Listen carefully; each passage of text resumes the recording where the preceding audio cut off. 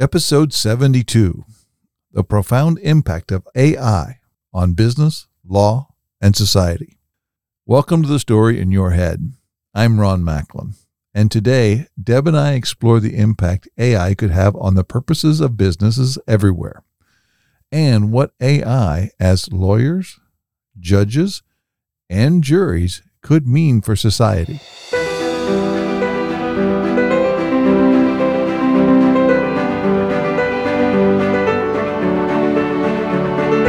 Welcome to The Story in Your Head. Today, Deb and I are going to talk about artificial intelligence or alien intelligence with regards to business. What does it mean to have AI in your business?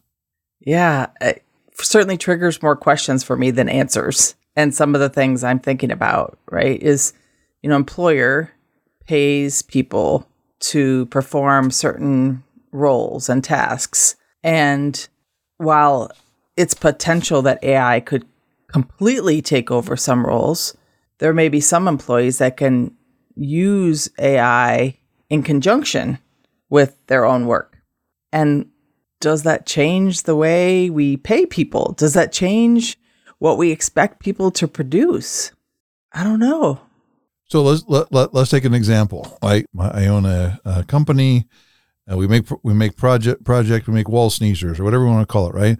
But inside there's some bit of software that has to be done to control the wall sneezer as it goes up and down and does whatever it does, right?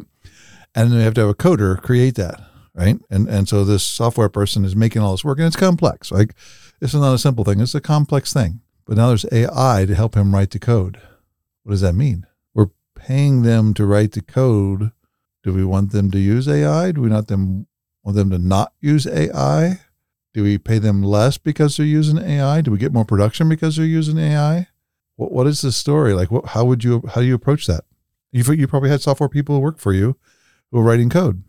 Yeah, it's I think about the expectations on what needs to be accomplished. Like, what if people use AI, can they do things faster? Can they do things better? Less errors? And one of the things I'm triggered by is it's a tool. Like, AI could be another tool in the toolbox of a software engineer that may just allow them to accomplish more. My experience with software and writing software, complex software, it's always the longest duration activity.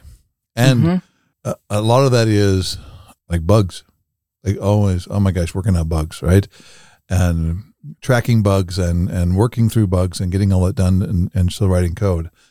And if you could, as a business owner, if you had software engineers who are using this to make better code or less buggy code, right? Oh my God, I'd be able to like a duck on a June bug. Like that seems brilliant, right? You could crank out products much cheaper and much faster because the most expensive part of the design is the software. And I don't even know if it's like the software creation, it's the software debugging. It's the integration, right? Yeah, right. Yeah. And then can you use software to do other parts of the, like creating the like aesthetics and all the other things, you can use all these DALL-E and all these other things. Can you use those same software to create the aesthetics of the device, the design, besides the software stuff? And if so, well, if I can do it, I'm sure my competitors could do it. So where will the marginal utility be then? If everyone has the same access to the same things? First, I'd say let's assess it like everybody has access to the same AI, right? Then I would say if you don't use it, you'll get left behind.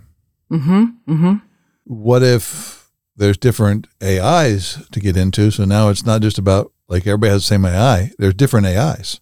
Some AIs may do certain things faster. Others may do other things faster. Like, is the competitiveness in which one has the best AI? Yeah, or the people with the best skills to prompt the AI to do what it is that's needed.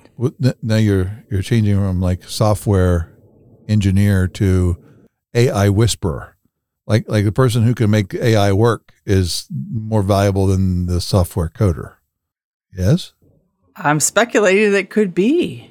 right? That if they can describe well enough what they need that software to do, and AI can write that without bugs, that will be a valuable skill. Okay. So that's software, right? Yep. Let's go. What other fields are out there? Software. What other? Law. How about law? Okay. Got it. Yep. Wait, are you writing law or are you interpreting law? Are you writing papers or writing cases, defending people? Yeah, I'm thinking about like a defense attorney, right? And the research that they have to do to see if there are other cases that could support the evidence that they have to bring forward that can support their case. And turn that into a document or a speech, right? I mean, yeah. AI is not just writing words. It could be a presentation of a video that would sway the jury's decision. And yes. Is that okay? Is that safe? Is that the space? Well, I mean, it'd be much cheaper. You don't have to hire them $1,000 lawyers. Just get the AI $1,000 an hour lawyer. Yeah, just hire you hire a $50 an hour lawyer that has access to all the answers. Yeah, and that hopefully this isn't an aside, but you trigger me now to think about, well, does the jury have to be real? Does the judge have to be real? Yes.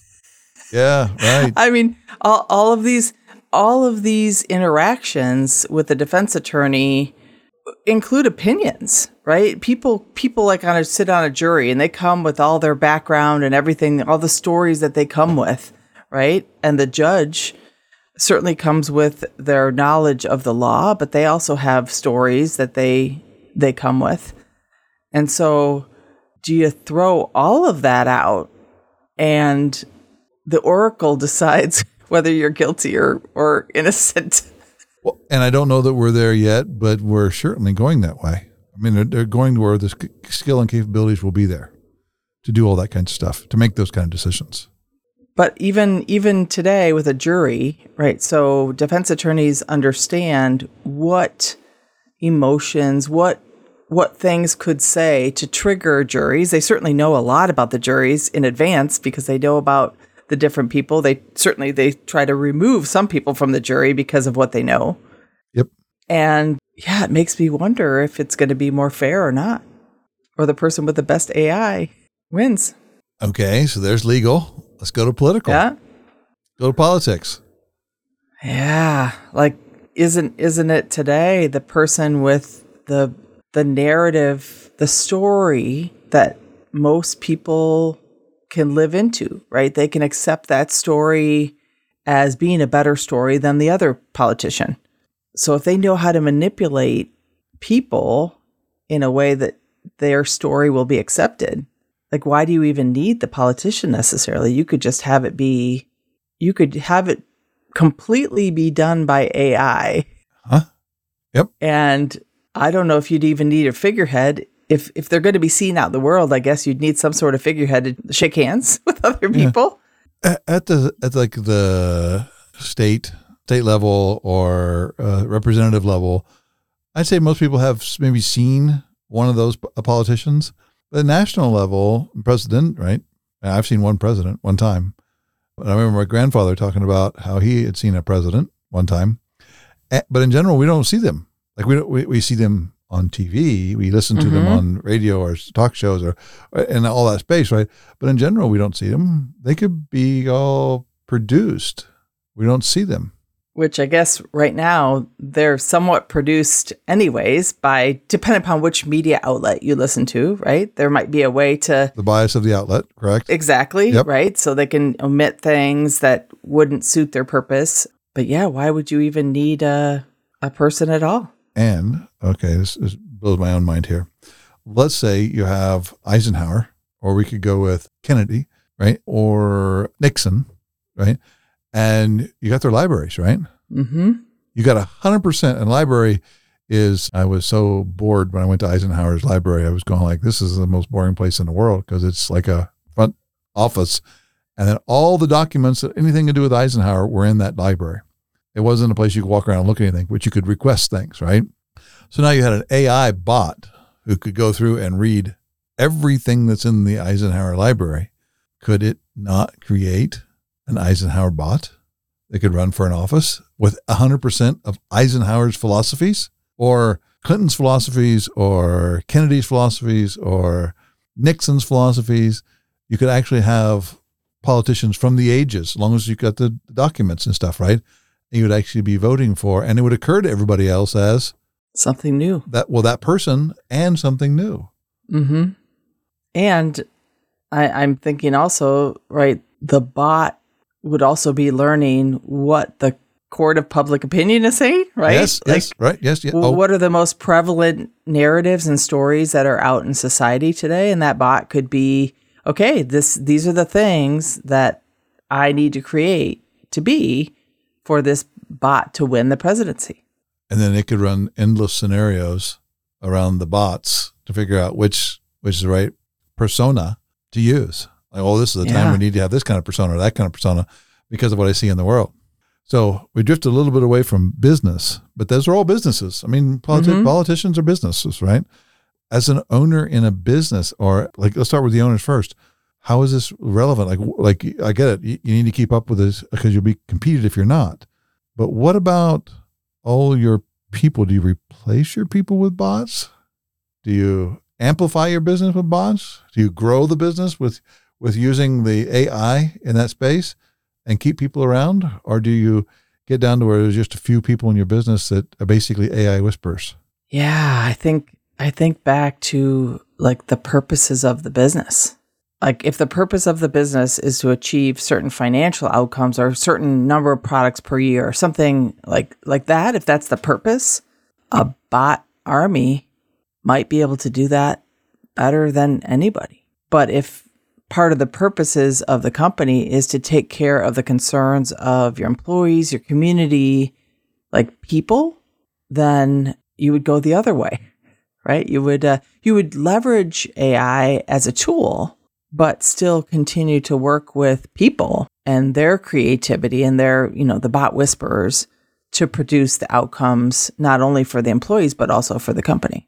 So this triggering me to go back to what is the purpose of a company? Like not like what is the purpose of my company? What is the purpose of within a nation, a culture, a space? What is the purpose of companies? What is its goal of having that? Because you could go one extreme, communism, where it's all run by the government. Mm-hmm. Everybody works for the government in that space, right? And in one big commune, right? Or you have capitalism, which is all these businesses producing everything. So you got capitalism over here and you got communism over here, right? What are the purposes of those two different kinds of government? Yeah, I think about it in terms of who they take care of. Okay, go on. And help me out a little bit here with communism. I don't have too much experience with that. Are you looking to strengthen your relationships, whether personally or professionally? You want to learn how to build authentic connections faster, or perhaps you're looking to beat employee burnout through the power of connection. My name is Ron Macklin, founder of Macklin Connection. And in our workshops, we teach you the fundamentals of how to do exactly that and more. To learn more of the power of your relationships, visit us at macklinconnection.com.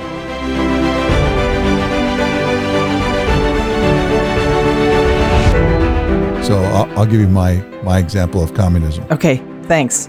And I always remember the quote in Czech Republic that said more people have been killed due to communism, which is just the opposite of what Marx's whole philosophy was. So communism is the government is to take care of the people. So the government takes care of the people by providing jobs and managing the farming and managing the industry and managing everything. And they take care of everything. So now everybody is able to contribute based on their gifts into the space, but it's the goal is the government takes care of the people, right? That's just fundamental. And what is it? From those who can to those who need, right? Or some version of something like that. And then you have capitalism, which is the United States model. And that is, the capitalism is set up a set of governments that will settle disputes, protect from the outside, protect from the inside. And business is designed to take care of the people. So we create businesses and people have some ownership in the business, right? And they can grow their businesses. They can start a business. They can do all the small business, medium-sized business, big business, huge conglomerate businesses. But the goal of that space, because see, the government doesn't take care of the people. It just settles disputes, protects from the outside and protects from the inside. So you have army, police, and judicial system. And that's what Jefferson wrote about when I read it anyway. That's what I've made up from it, right? And so, but that's different, right? One is the government takes care of the people. One of them, the government keeps it fair, and then businesses take care of people. So this is different than that if it's just about making capital, like just purely money and wealth, then you don't need the people. But the goal of business is to take care of people. And, then you look at the way our country was, the United States was set up was, it was designed so that people went to work for businesses, and that's where you had your careers and you had all that stuff, right? And in general, it's worked fairly well. There's a lot of things we've added in over time, Social Security and Medicare, Medicaid, all that kinds of stuff. But if your goal is to take care of the people, what do you do? Yeah, because certainly you could imagine like replacing everybody with AI bots, right? Mm-hmm. Unless you're just unless you just happen to pay a stipend to your community for everybody to take care of everybody while the AI bots work. That would be one way to take care of people. But if sorry, Deb, is that businesses that are doing that, or is that the government that's doing that? Yeah, I was thinking about businesses. Yeah, like if you take it to businesses taking care of people, right? If they replaced all their people with AI bots and didn't then contribute to people that wouldn't be serving the needs, like that would mean the government would have to either step in to take more, or there'd be anarchy, right? There's still a need to take care of people and for people to take care of their concerns. So the way I'm holding is capitalism is a space where the businesses take care of the people, but you make it to where there's a possibility of somebody becoming very rich. Like there's incentives to drive business, to drive people to do that. So that like in communism, there's the incentive is you get government to become rich, because that's the only way to get in. You got to be charged, right? Where here you can be in business and there's an incentive to be able to grow a business, build it, grow a conglomerate, become all that. Like that's how and that's an incentive. Like it's like we have Gates and Bezos and like there's a whole bunch of people. Elon Musk. Yeah, there's a whole bunch of people that did that, right? Yeah. But that incentive drives all of us to produce better stuff. But in return, we bring people in, and now we're taking care of people by having them jobs and employment and all that stuff, right? Now that's gone. People aren't necessary to complete the work or to perform the roles in some businesses. To accomplish the incentive. Mm-hmm. Like you can achieve the incentive without taking care of the people. You don't need the people to do it anymore. Yeah, because you don't have to pay the AI bots benefits, and they don't take nights and weekends off to be with their family. And then how do we take care of how does that work to take care of the people? If that's the goal of business, is to take care of people, which I think that was the goal a couple hundred years ago. What is it now? What is the goal now? Yeah, how I hold now is it's more about taking care of the shareholders than the employees. And most people who are employees are not shareholders in anything. Most people don't have stock invested in companies or any of that kind of space, right? That's my understanding. I remember the data, but I'm not going to quote it. But even that data was like 10 years ago. How few people in the United States own stock. So now how do we take care of the people if we don't need the people anymore, or we don't need as many? Well, I'm thinking about the cycle of capitalism as well, because capitalism requires that people make purchases, right? That people purchase the goods and services that are produced. And if people aren't being taken care of, if they have no capacity to purchase, capitalism kind of falls apart pretty fast. So then we need to give them stipends or jobs that don't provide fulfillment. Yeah, it seems like you're like, okay, you pay me, I pay you, right? It's just this constant, but that's not taking care of the people. It would not be a version of what I thought was taken care of. Right? Like I don't have a desire to get an allowance. Here's your allowance, right? Yeah, there's no talk about easy, right? We as humans like challenges. Yeah. There wouldn't be much life in that.